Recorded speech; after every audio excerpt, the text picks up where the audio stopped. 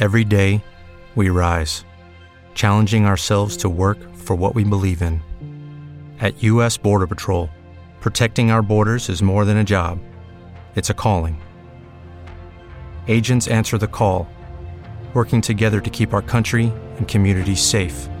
If you are ready for a new mission, join U.S. Border Patrol and go beyond. Learn more at cbp.gov/careers. Hey guys, welcome back to the Moms Talk Autism podcast. Today, we are coming at you to chat about connecting with our kiddos through play. Sit back, get a cocktail or a coffee, and we will be right back. When you become a mom, you never imagine your child getting an autism diagnosis. It feels like your dreams have shattered, like a framed photograph falling off your mantle, exploding into 1,000 pieces. But instead of trying to glue those pieces back together, this community of moms is here to help you build a new dream, a better one. So join in the conversation as us moms talk autism.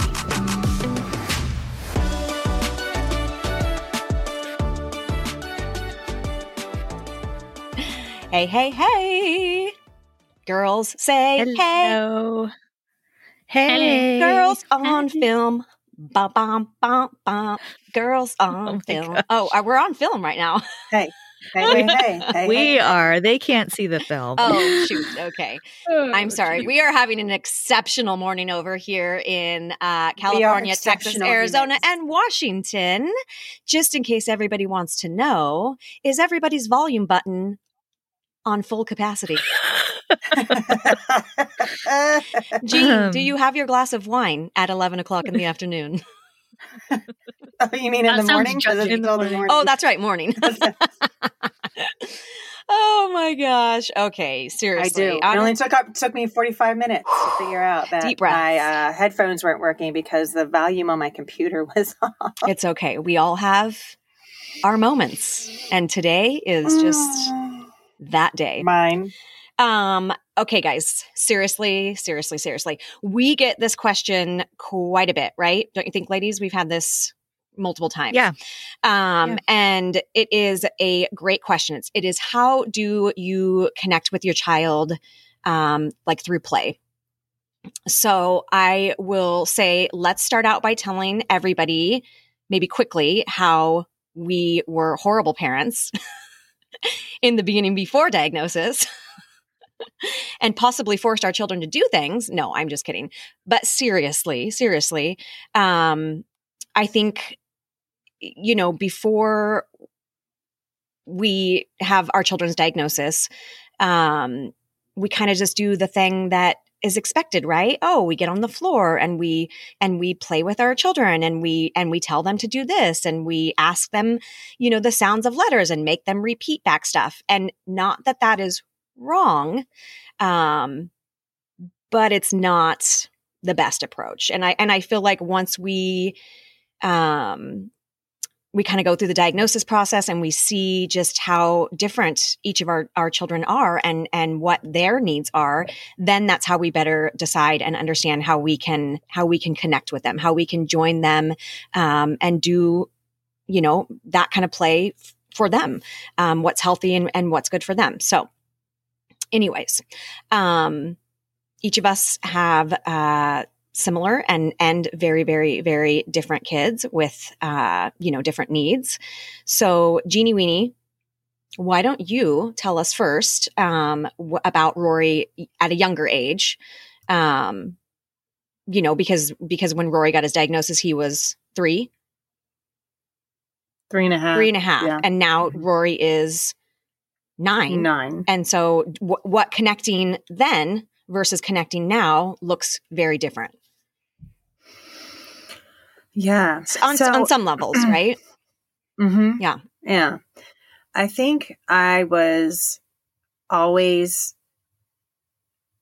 in tune with him on a certain level in terms of, like, I understood how to respond to him and kind of always there was more of like this hypervigilance that I had in me. And I didn't realize, because I didn't understand the origin of that hypervigilance. I just felt like it was necessary. So there would be a lot of things that I would put pressure on him for to be a part of. But in order to do that, I needed to have plans A through F in tow or available or accessible to me, right? So it was more of like, not only was I overextending him, but I was overextending myself. And then once the diagnosis happened, I still found myself in a cycle of, just because of the messaging that you receive at that age as a parent, and we've talked about this in other episodes, that this is early intervention and you have this window of time and you feel like you're on this sprint. And so you are putting a lot of pressure on your child with the new therapy. So it's almost like the scale just tipped to the other extreme on the other side. Right. And but obviously didn't stay there. And now I feel like we've come back to the middle. And I feel like that was an evolution of arriving to that place. And a lot of my hiccups or challenges with trusting my child with other people, whether it be the therapist or it be the school or schools, right? We can just say plural because there was multiple different educational environments that Rory has been in, as well as different therapies, is trying to illustrate and articulate your child's baseline and how it changes and ebbs and flows. So it's all about, you can press the demands sometimes, but it's learning how to scale them based on wherever your child is at that current moment. I mean, when I mean moment, I mean by like the minute, the second, like the present time. What is going on? What are the environmental factors that are affecting him at that moment? And are those individuals in tune with him enough to understand? Because I think a lot of times, especially with specifically like if your child is an ABA and there's a RBT, they're just following the protocols. And those protocols, those RBTs may not know how to scale the protocols based on how and respond to your child the way that they need them. They're just keeping this very high level demand at that moment. And it's exacerbating the behaviors that they're seeing instead of actually, de-escalating.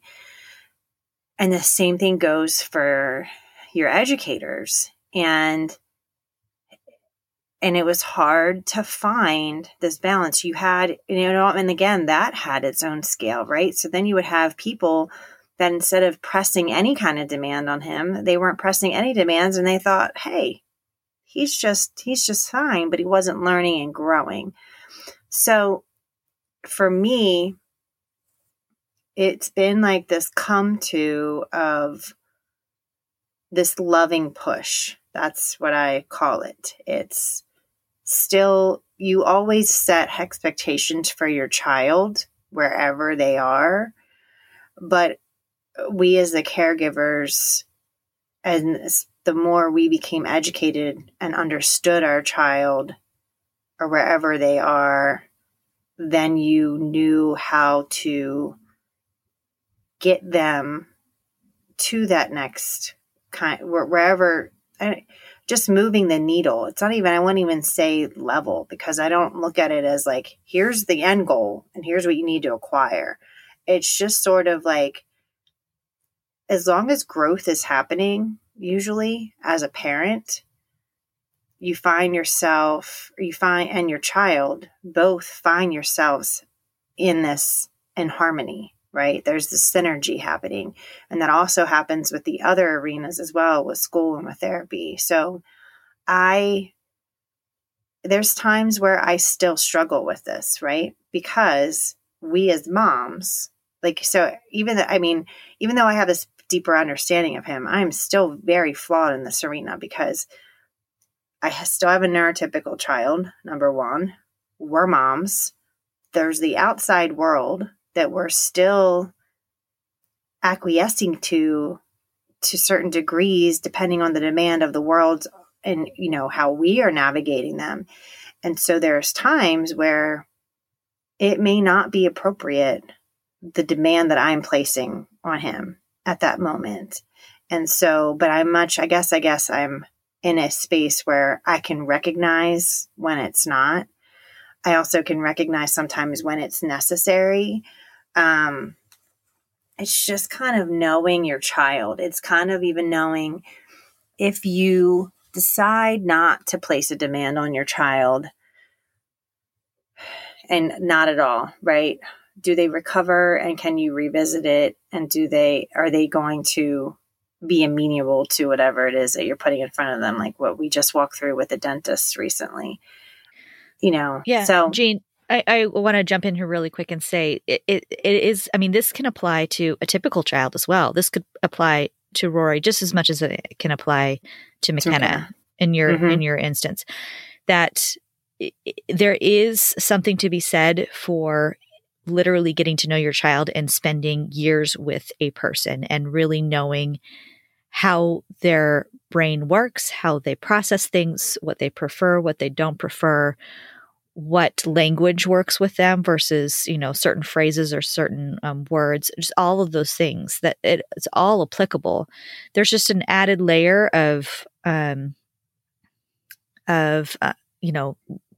lack of information on a parent's part if you have a child who doesn't think or has developmental delays, doesn't have the same kind of brain functions as you do. And there is some education. We can read books and we can, talk to therapists and we could do all those things. But really what it comes down to is this connection piece in the end.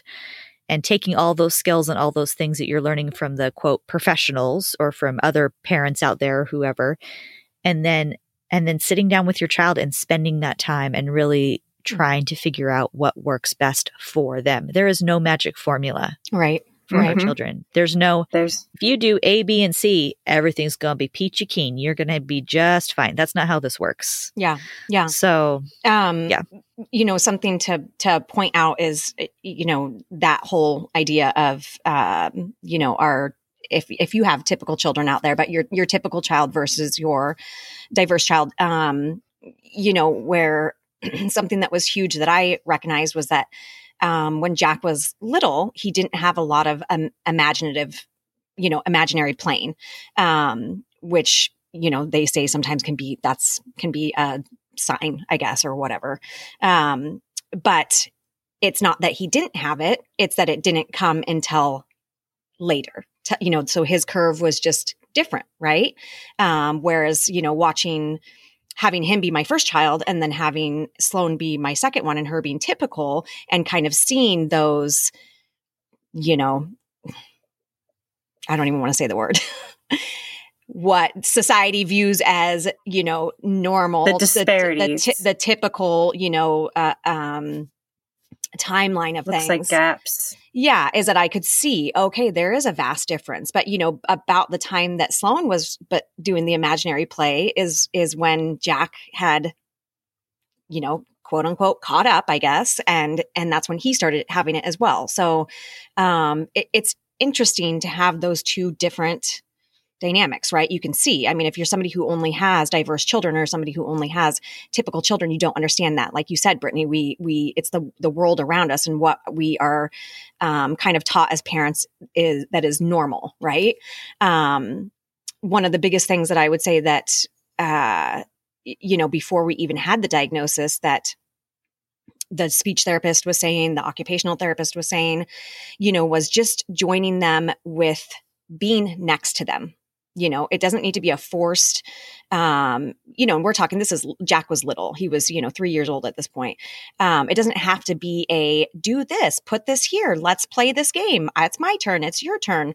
But just being in the room next to them on the floor, allowing them to do what they are doing, but then just joining them by doing something, in that, in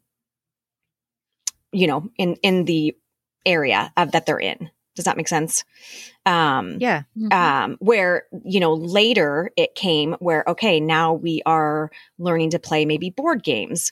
And it's that component of teaching Jack, this is how we take turns, but also leaving it at a level of if it's becoming overwhelming or frustrating to him, then we move on to something different, or we allow him to leave the situation, not forcing the behaviors.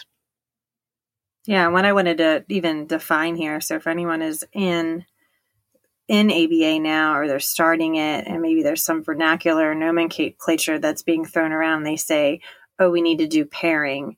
That's basically what it is. Pairing is that process of even what Tosh just unpacked with what it was like navigating joining Jack. It was, you needed to do what was interesting to them before you were going to then impress any new thing outside of what their preferred interest is. They needed to know that you see them, that you understand at least those parts of it, so they can build some trust with you. Yeah. And the hard thing about that too is that, like, you don't learn about that until you sign up for ABA and somebody's pairing, right? These aren't things that you learn. I have no idea what you guys are even talking about. because you have never done ABA. Right? And so I think that's the hard thing is, like, when you have a young child who's been diagnosed, you're basically winging. I mean, I feel like as a mom, I just wing it all the time anyway with both of them, but like, you're winging it and you don't know any better. So Jay and I we would go to play with Gracie the way I would have played with Maya. Like, we would bring something to her and be like, oh, look at this. Let's play this. And Gracie would have absolutely no interest in what we wanted to play. And luckily I read a book. I don't even remember what the book was that talked about joining. I had literally never even heard of joining. I had no idea what it was because I never needed to know it until Gracie. And just started realizing that whatever Gracie is playing with, she's finding value in that in some way in this moment. And the best way to reach her and be a part of what she wants to do is to join her in those things that she is loving in the moment. So really having to put aside my wants or what I wanted to play or whatever my agenda was, and being okay to just join Gracie and whatever the heck it was that Gracie was doing. So I think that's just my biggest advice for those of you who have, toddlers and little kiddos who are going through a diagnosis, or maybe you think maybe your child is autistic, and they're just not relating to you the way that you would expect. That would just be my biggest piece of advice. And it's something I wish that I would have learned earlier on, is just to be okay in joining whatever it is that she wants to do. Well, I feel like this should be with even typical children, right? Why are we forcing this, what the world sees as normalcy, what we should be doing, and allow, like you said, Brittany, to get to know a child as an individual and what their wants and their likes and their dislikes are, right? Right. I just found a very basic thing of explaining what joining is and kind of the process, and it basically summarizes what we were just talking about now, which is step 1 assesses where and who they are, getting familiar with their habits and patterns. Step 2 is form a common bond and connection. And step 3 is then invite them towards something new,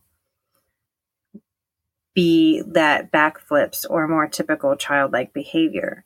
And then it says, what is joining? It's described as a way of developing a commonality with children long before inviting them into something new. That's basically it. Before you have to develop that in order to then bring them along into something that you want them to do, or to invite that new thing, whatever it's going to be. So I have a story about this.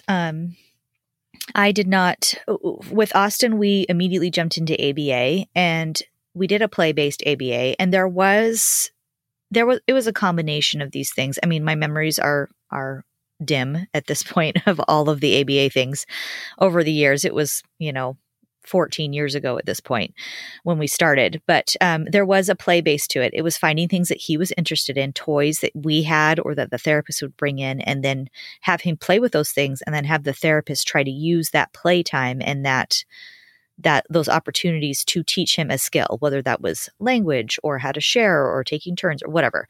So that we did some of that, but that wasn't the only thing we did in ABA. And then with Ruby, later on, we were contemplating doing ABA. She was diagnosed, or I think we were in the process of. And I don't even remember how. I think it was a regional worker who suggested a program to me, a preschool program. And it was during the summer. I believe I did it for about 3 months with Ruby. And it's called, it was done with a therapist. I went to, once a week, I would go with Ruby to a play date with other parents and their children. The parents would stay the whole time with a licensed therapist who would teach us how to play with our children. And it was based on the Early Start Denver model program, which is started by Dr. Sally Rogers, I believe is her last name. And I am not an expert in this at all. I've just taken this one class, and it was, 5 years ago. So I don't have all the answers. And if I misquote something, I apologize. But it's the whole program with her. There is an ABA component to it, but it really truly is about, we would go into this classroom, this playroom, and there were toys, all sorts of different toys, and stations and different things to play with. And it was kind of a free for all. You would literally follow your little toddler, 2 and 3-year-old around the room, whatever they gravitated towards. Then you would sit down and you would try to engage with the child with that toy or that puzzle or whatever it was, in a meaningful way. And you would start off with letting them lead the play, whether that was doing the puzzle upside down or, maybe not in the quote typical way that you would do it, or, just dumping out all of the fake food out of the fridge and throwing it on the floor. And then they would start sorting it by color or whatever, instead of actually like pretending to make, a cake or whatever. So you would just meet the child where they were, and you would start inserting yourself into the play. And there's various steps, and it can be a very slow process, right? You don't go from sorting everything by color to pretending to make a cake in one day. Like, you have to build up to that, but it's about making that progress and making that connection with your child, and that child allowing you not only to enter their space and enter their play, but being comfortable doing it and maybe even enjoying the experience. That's the goal. It almost sounds like floor time. Like, if you guys have heard of the floor time approach, yeah. It sounds a lot like, and it's also showing respect too. Like, correct. You're showing respect to their interest and wanting to be a part of it. And then that's kind of, you create buy-in, right? Where now they're kind of bought into you, and now they're a little bit more willing to do what you want to do at that point. Exactly. Instead of just sitting them down at a table and saying, here's a puzzle, let's do this puzzle together. Maybe that kid doesn't like puzzles, right? Has no interest in it at all. And that doesn't mean you don't ever have to do anything you don't want to do. But they're 2 and 3 years old, at this age. They're preschoolers, so you have to meet them where they are. So yeah.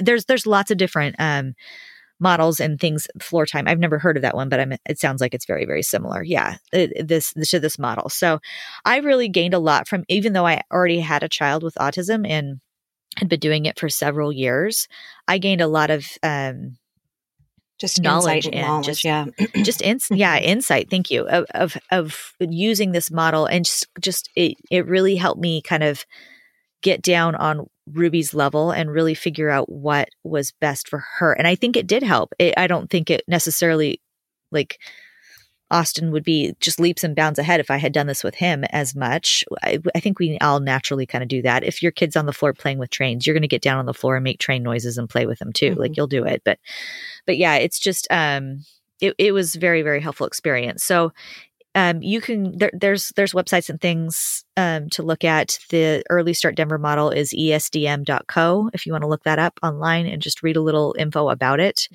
that's their official website. But it's something to consider, to join that child at where they are at, and then build that development together. Yeah. Well, and then the you, point. oh, go ahead, Jean. Sorry.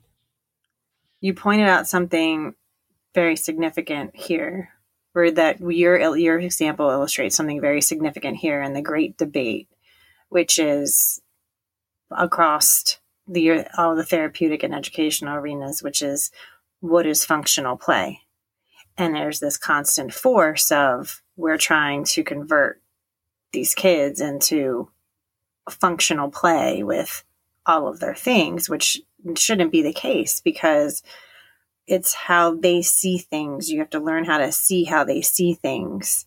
And so that's a great example of that, of like, okay, if they want to do the puzzle upside down, we're going to do the puzzle upside down. You know, all of the jokes, if you see like all the memes, especially when our kids are toddlers, this is just all kids as parents. It's like, great, I buy my kids all these toys, but they're carrying around their favorite kitchen utensil, and it's, you know, that's what it is. Like, that's what my kids bring in today.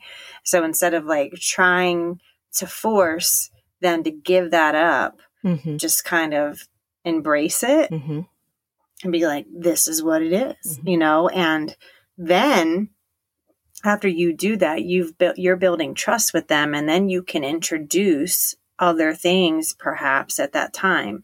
I mean, I even found very similar to that, what Shannon was saying was that, I did what I did with Gracie, what I was doing with Maya, which is I kept bringing stuff to Gracie and be like, look at this. Like Rory became so adverse to that. So even while like shopping in the toy aisle, if I saw his eyes drawn to something, I'm like, oh yeah, look at that, Rory. But as soon as I pointed out, look at that, he's like, no, no, thank you. Ooh, yuck. You know, Ooh, yuck. It was like, nope, just because you did that, Mom. And now it's not even on the table for consideration, right? It's like, just let me be. And if it takes me 2 hours to pick out a toy, because that has happened, why we're just in Target for 2 hours up and down the toy aisle to wait for him to pick out what he wants. Don't sit. If you think you're going to try to force something, it's not going to happen. We're past that now, but that was a season, and that is relatable to this discussion, and that what Brittany's story illustrates in terms of, again, that debate over, well, what is functional play? Yeah. And stop trying to force that. Yeah. Yeah. And I feel like you guys will have to tell me, do you guys feel like you're the masters of, well, that didn't work. What's next? Like, I feel like that is the story of my life. Right? I'm the master of that now with like Maya. I kind of just like knew, you know, like she was just easy. Maya was just easy. And I can't tell you how many times Jay and I will look at each other and be like, well, that didn't work. Now what? What's the next try? You know? And I think it's being willing to do as many tries as it takes, you know, to figure out the thing that works. That was a huge thing with Jack's occupational therapist outside of school, was just the, you know, being in the room with Jack and allowing him to do what it is that he was doing, but bringing, you know, let's just say a game over next to him, whether it's just like break the ice or what are the yellow and red? What's that called? Oh, Connect Four. Connect Four, you know, and just sitting next to him and doing my own thing, him doing his own thing, and allowing him to be interested in what I was doing and allowing him to come to me and playing with me. And then again, not forcing you do it like this, you know, but allowing him just to investigate and have the interest in, okay, you know, what is this and how am I, and like you said, Brittany, it might take a long time for him to, you know, want to put all of the pieces of ice in the thing and, you know, play the game like I guess it's supposed to be played, but that wasn't the point of it. You know, it was that, like you said, building that trust and a natural way for him to want to engage with another person, you know, because of course, then when they get into school, there is that social emotional aspect of it, right? Where it is that having to have somewhat of interaction with another child, however that looks, you know, whether it's, you know, speaking or non-speaking or whatever, but just being, you know, comfortable being around other kids. And it really, another point too about that. Sometimes you can't get to the point where you're playing with something together yet. Absolutely. Sometimes you even have to start with playing next to each other. Yes. It's called parallel play. And you literally just sit next to each other and you're playing Connect 4 and Jack is playing Don't Break the Ice. And you're just in the same physical space together. Right. And then maybe it starts with you just handing them things. Right. Part of that game. That's all they can do. I mean, it can go all the way back to that. Just being in close proximity to each other is a step in the right direction. Right. And that's where you have to start. That's meeting your child where they are and beginning.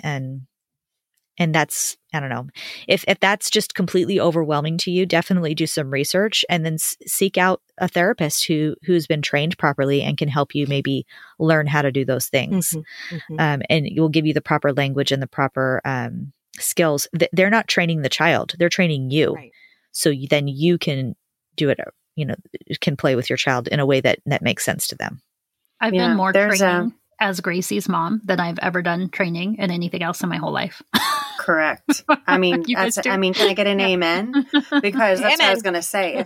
If there was a degree, that's specifically when you've done some of these more intense therapies. There is a lot of parent training that goes along with that.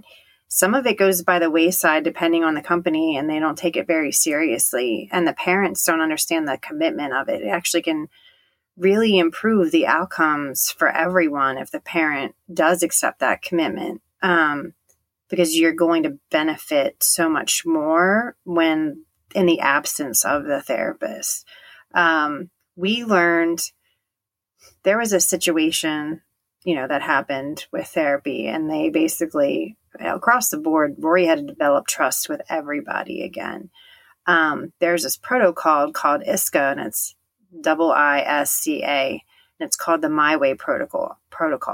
And it's basically not only a self-learning, like self-advocacy for them, the child, but it's them rebuilding trust, and you're going to do things my way for a while until I'm ready to accept new things. And literally what they say to you, like your child, whether it's through an ACC device, whether through its ASL, whatever communication, or they are verbal, whatever communication method, they're saying my way right now, which is really challenging when it's at home. When it's still at the therapy center, it's more doable.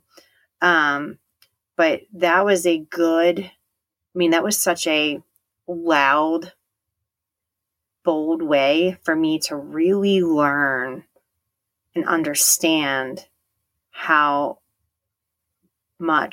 important it is to not honor your child's trust that they have, meaning whether it's the therapist, because there's lines that get crossed sometimes after people have earned that trust from that child, to then for the child to be agreeable to do certain things. And some of our kids can be very impressionable and easily persuaded. They don't have the discernment to know. And so it's very easy for people to cross that line. And that's very, very sad, and unfortunately happens a lot. And that's why a lot of times it takes us as a parent having to mitigate all of those areas and making sure that no one is doing that to our child, especially if our child does not have the ability to protest. I mean, I remember from the time Rory was 5 till now, after a year and a half in of intense therapies, I told all the therapists, I don't care. I don't want my kid to be 100% compliant. I don't. I want to see the non-compliance. I want to see the protesting. I want to know that I can see when he doesn't want something or he's not comfortable with something. And sometimes we have to learn to respect that and deviate from that and redirect as adults in the situation, instead of keep trying to force and have this expectation of utter and total compliancy. I don't want to see that for that reason, because I think that that's so, so important. And obviously that goes into a deeper part of the discussion, but it is that, again, it did highlight exactly that aspect of trust building and why it is so important, and do everything you can to preserve that, and don't allow anyone to taint that trust in your child, because that is where you may see regressions. And then all of a sudden it's, it's creating a whole stir up in your life just because of that. Right. So it's important that they understand the trickling effects of when they make a unilateral decision to cross that line, whatever it is, whether it's they're making your child to eat something that they don't want to eat, or they're using a manipulative to get compliance that maybe shouldn't be done that way, then you get to step in and say, nope. Yeah. We're not doing that to him, because here's the fallout of that and the ramifications of that. Mm-hmm. So I've lived that for sure. Yeah. Yeah. So what would you girls say now, versus back then? Our kids are older. Brittany, you specifically, Austin is 16, and Ruby is 8. They are different in their needs. Can you give us a, example, especially with like Austin, what it looks like now for you? Like, to join with him and connect? Yes. Yeah. So Austin initiates a lot of physical connection with me, specifically. I'm his person, and he loves to snuggle and hold me in a way. He's like bigger than me, and he likes to hold my head and smell my hair. He loves my hair. He loves to touch it and to like kind of bury his little head on top of mine. And like I said, he's taller than me now, so I kind of just fit right underneath his chin. So it kind of works out well. For a while, he wasn't quite as tall as me, and so he would wrench my neck down. I'd like hunch over all the time. So I'm grateful he's taller than me now. I don't have to bend over anymore. But yeah, it's a lot of that like physical connection that way with him. He enjoys sometimes, I will say sometimes, he enjoys swimming together and connecting that way and playing. He'll kind of like take turns, like kind of splashing each other in the water, like how you like push water into somebody's face and splash him in the face. He'll do that sometimes. He will do a little bit of a modified game of like tag, or like chasing each other around the room a little bit. And he will those are probably the biggest things. We really, every once in a while, we can get him to throw a ball back and forth or kick a ball back and forth. But he like, we've mentioned many times before, Austin is definitely more on the more pronounced or severe side of things. Mm-hmm. And it's very, he prefers and has so many sensory issues that he prefers to really be on his own quite a little bit. Mm-hmm. So we try to respect that, but yet try to also get him to engage with us and with the outside world as much as he can tolerate. So, like an example, Austin loves to watch his movies. And if he's wanting to watch a particular movie, are you able to go and sit down with him, or he'll give you that, like that clue, like mom, he'll pull you over to him to sit down on the couch with him, or sometimes he's just wants to be left alone. I want to watch this by myself. I don't want you around. Absolutely. And that's where I have to read those cues and be in tune with him. And as a parent, we know our children better than anyone. Mm-hmm. So yes, I can read his cues. Sometimes I will initiate. If he's sitting on the couch, I will sit next to him and he'll pull me in on top of him and we'll snuggle and watch a show. And then we'll be totally fine. Nothing has changed. And all of a sudden, boom, he's pushing me off of him and he is get out of here. Done. Yeah. And it's done with the same thing with like bedtime. We'll do a little snuggle at night sometimes, and he'll like lay on his back and you can't see, but he'll just like unfold his hand and like reach it towards me, like a gentleman, like offering his hand, as you get into the carriage or whatever. He like, and I'm like, okay. And then, 2 minutes later, he's like shoving me out of the bed. Yeah. And it can be very like jarring, but I'm used to it. That's what he needs right then. And he doesn't always get his way all the time. Sometimes I can't sit by you right now. Or sometimes, you need some more deep pressure. I'm going to do some joint work with you for a minute. I'll massage his hands and his feet and do different things. And, I'm going to give you 2 more minutes and then I'll leave, that kind of thing. Or no, we really need to brush your teeth tonight. Like, right. So it's not always like Austin's way all the time, but you just have to, and I want him to progress. I want him to continue to improve just like you would with any child or even yourself. So there is a level of like, not necessarily making him uncomfortable, but pushing him maybe a little bit outside of his comfort zone, and then knowing when to back off and stop too. So it's a balance. And then with Ruby, it's the same. Hers is a lot more language based. It's about social situations for her, especially with peers.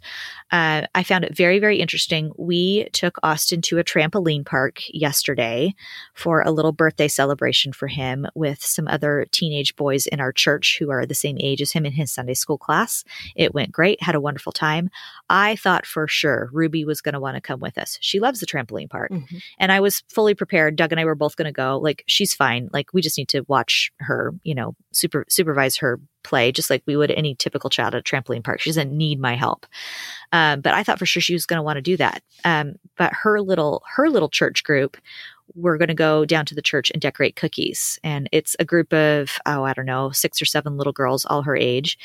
And she's had some struggles going. It's been kind of overwhelming for her. The girls are really nice, but it doesn't mean that she can always, participate fully or really handle all of the noise and the craziness of so many little girls in one room. And I asked her 2 separate times, and both times she's like, "No, I want to go decorate cookies with the girls." And she knew we were going to the trampoline park. Nope, I want to go. And so I had to not only, okay, you're going to go do this on your own. I'm not going to be there, but I had to get her a ride to and from because I couldn't drive her. I was going to the trampoline park.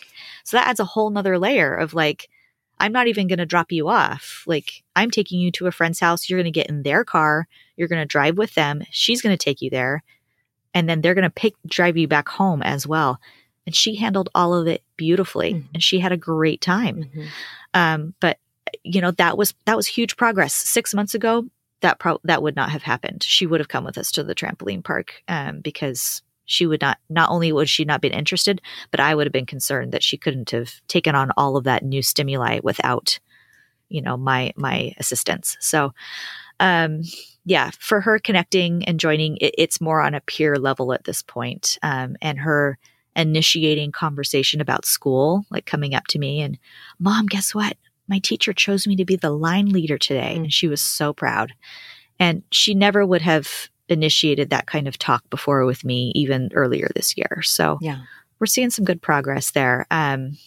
Another thing with like board games and things like you were saying is getting her to play maybe the typical rules and helping her understand how to play the rules of a game appropriately. And that's not because I want her to comply and, you have to play it this way. It's because that's how the other kids are learning how to play it. And so if you want to play with a peer, you need to have some kind of basic understanding about how to play that game. We could make up our own rules to any game if you want, but you're not going to be able to play it with anyone else except me. So that's kind of where we're at with all of that. I don't know. Someone else's turn. What else? No, I was just going to say, I think her and Jack are very similar. In that, Jack definitely, it is on his, it's always on his terms, because there's a lot of times he wants to wrestle. He wants to, play like Sloan and I are playing a board game. He wants to play that board game, or whatever. We're doing something and he wants to be involved, but it's, again, just knowing, listening to or looking and seeing and hearing those cues and just allowing him to step away if he needs to. Or, sometimes I go in his room and he's playing with his Legos and I say, can I sit down and play with you? And nope. Okay. Nope. Aye. Respect that. Yeah. Or That's I'll okay. go in there and he'll be on his whatever, watching his iPad or playing his Switch or something like that. And, Mommy, can you please leave the room? Okay, Jack. I mean, he said, please. I know. That's what I know. I'll take that. And you know what? I want to invite another side of that kind of situation, especially when there's like other family members or friends or just other, I guess people in their community, that may be having this engagement with them, with us around. Mm-hmm. And this happened to us this past weekend while my parents were here visiting.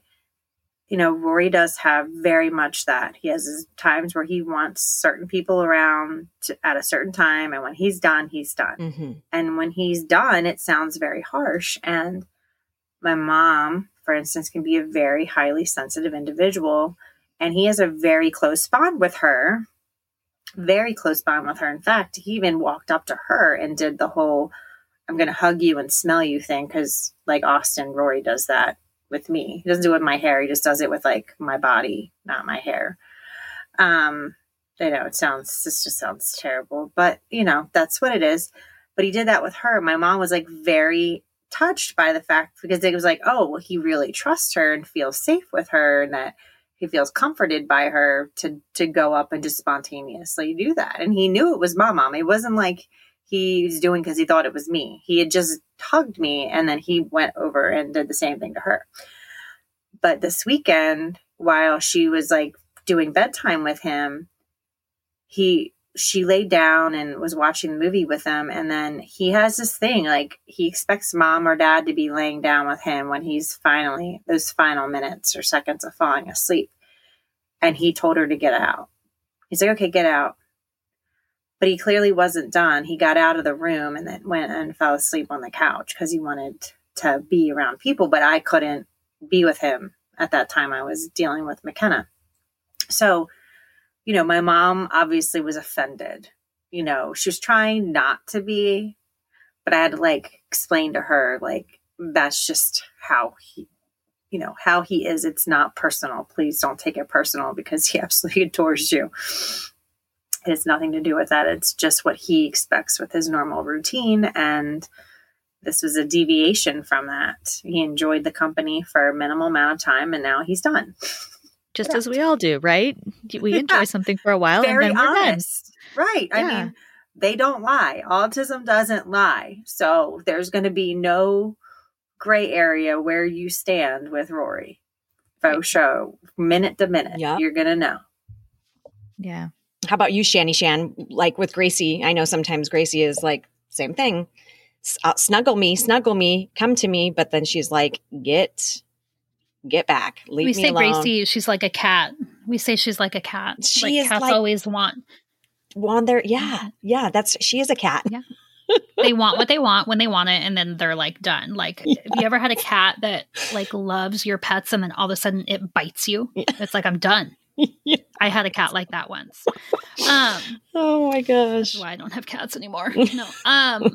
Yeah, I mean, Gracie, so some of her favorite things right now, it's funny because Gracie's very physical.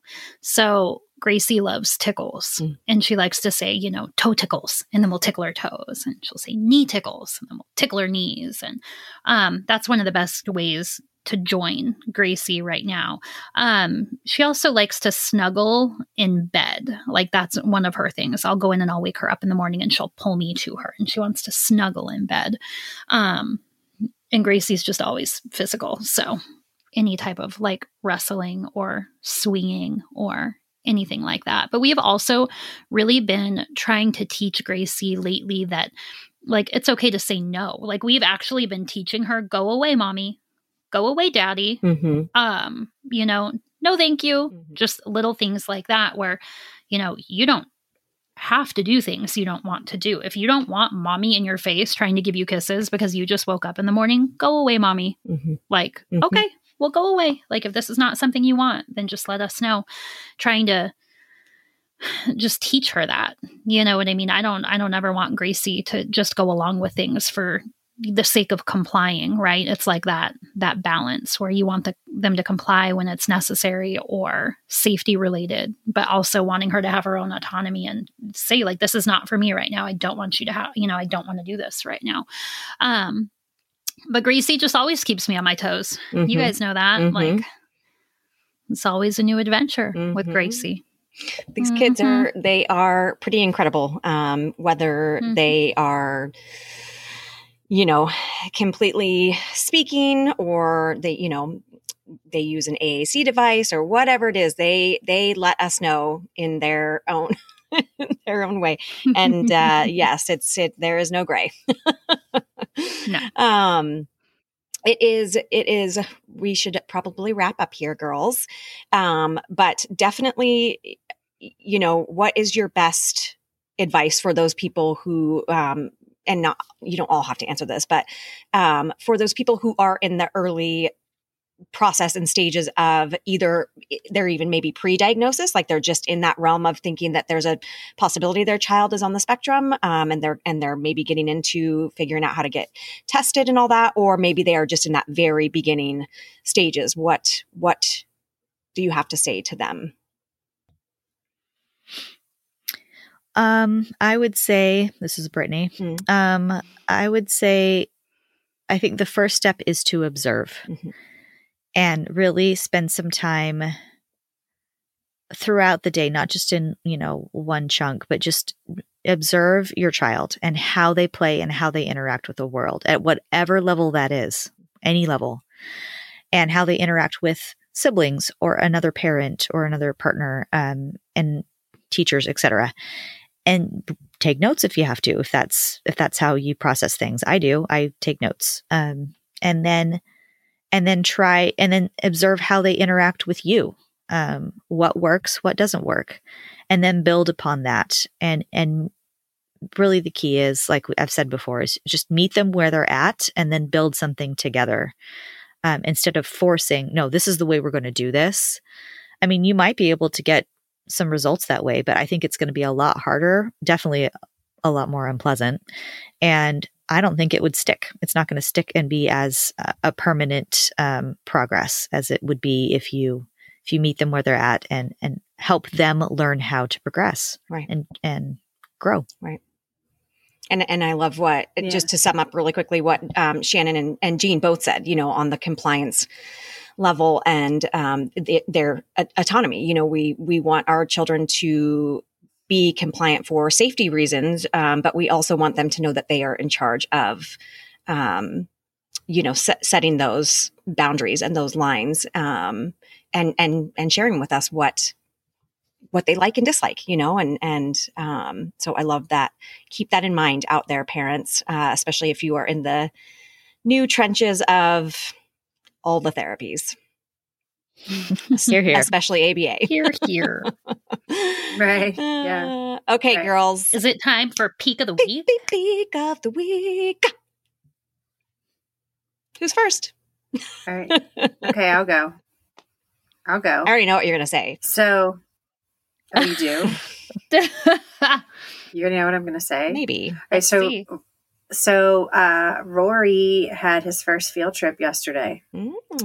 And so he's been dying to go on a bus. He's never been on a bus. And that was just the starting point of the day. He sat through the Nutcracker. I wouldn't say he was quiet the entire time, but what I love is just his team and his classmates fully embrace him. But the row that was sitting in front of them apparently was a different class from a different school, and they kept turning around saying shush, and his aides were like secretly telling me, afterwards, like, I will fight you. He can talk if he wants to talk, okay? Because that's what Rory does. Yeah. So there were certain things he didn't understand, but it was still cute because he was recognizing it in his own way. So when they were changing scenes every time, they would exit the stage and come back out, he was saying hi again. Yeah. Really loud. Cute. And then he's become And then he's become very musical. And so now he knows the music to the Nutcracker. So he was getting up and singing during the performance. And then I don't know, they embrace him. I have full trust in them. In fact, they probably let him get away with more being like exactly who he is than I do, because he doesn't sometimes, he's not walking in line with everyone else, or he just needs to like wander around, and they're very amenable to that and being like, it's better to do that than trying, if we want him to do X, Y, and Z, it's not worth trying to force him to stay in this line and wait, because the waiting can be really, really hard. So we have to, they modify the expectations, they scale them, and they're totally fine with it. Like, it's just, and then he was so happy on the way home. He sat on the teacher's lap on the way home. So he just was so cute. And then he wanted to see pictures of everything afterwards. And then he continued to watch Nutcracker on YouTube for the rest of the night and into this morning. I love it. I love it. It was a very good day for him. You'll have to play the one with, what's her name? Keira Knightley or whatever. That is my favorite. Isn't that her name? Keira Knightley? No. I haven't seen that one. Anyways, I'll send it to you guys. I'm going to go next because mine literally just happened. Mine is Shannon doing a striptease Magic Mike show for us 2 seconds ago. You're welcome. There you have it. Natasha's Peak of the Week. I'm glad I could be that for you. What do you got, This is why Shannon? we can't be on YouTube, This is why we can't post the videos. True. My Peak of the Week is Maya had Winter Formal last weekend. Oh, yes. And I loved every second of it, except maybe her looking gorgeous and dancing with boys. But other than that, I loved every second of it. It was amazing. Well, you loved that she awesome. looked gorgeous, but she also looked sexy. So maybe that was the part that bothered you. It's the fact that she's old enough to look sexy now. Right. That's like Yes. hard Right. to, Yes. Yep. That's hard to handle. Yes, hard because to swallow. You know what people think when they look and at when we your say child, those right? disgusting little high school kids. And not even just high school kids, like that's when true. they're pretty, like yeah, that's true. Yeah, so that's a little bit of a struggle, but she went and she looked absolutely gorgeous and she had so much fun. Awesome. So That's great. Pretty boo. what else? Mine kind of goes hand in hand with Austin's little trampoline party with his peers. One of the boys, they let Austin kind of do his own thing. They were jumping around and Austin was doing his thing. And every once in a while, someone would jump nearby and they just hold up their hand and Austin give them a high five and they'd continue on. And that worked out great. At the end, we took a couple quick pictures. Everyone kind of, carefully gathered around him and said, "Happy birthday, Austin." We didn't sing. He doesn't really like it when people sing to him. He plugs his ears and looks at you like, "You crazy." So, Same. and it's fine. And then one of the boys brought Austin a present, which was very sweet. And it was his favorite condiment. It was 2 bottles of ketchup. Yes. In a bag. Oh my God, that's amazing. And he came home and he got to eat pretzels and Ketchup. goldfish and dip it in his ketchup. And he had a fabulous birthday. And Day made.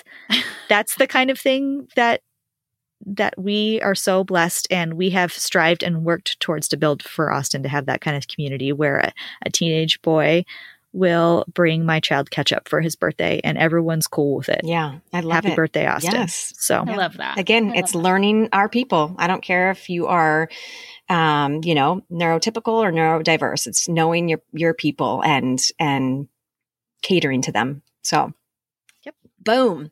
All right, everybody. We hope you enjoyed the show, and do not forget to get on and give us a 5-star review because we are so incredible. And what is it that you say, Shannon? If you have any complaints, then you can email us at I think it's kick rocks at Moms Talk Autism. You can kick It's week rocks to week. at- It's, you know. Oh, that's what I was You waiting can for you to kick come up with something different. Okay. Anyways. Oh, something different. You put me on the spot, and I was Sorry. like, And she's still getting dressed, y'all, if you can't hear her zipping I am. her zippers. And I'm so sorry. I thought I was muted, It's and then I okay. was like, Do you have somewhere to go after this? It sounds like she has somewhere to go. She's going to show houses. Whoa. Okay, you Yeah, guys. she's got a job. We will see you next time. We love you. And that is all. Signing off. That's it. Thank bye, you. guys. See you later. Bye.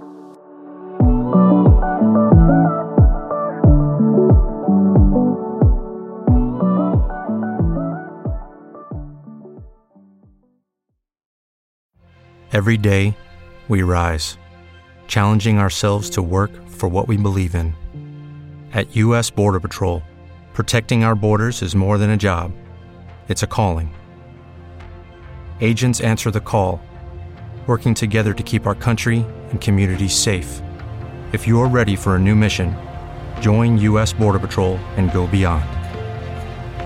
Learn more at cbp.gov/careers.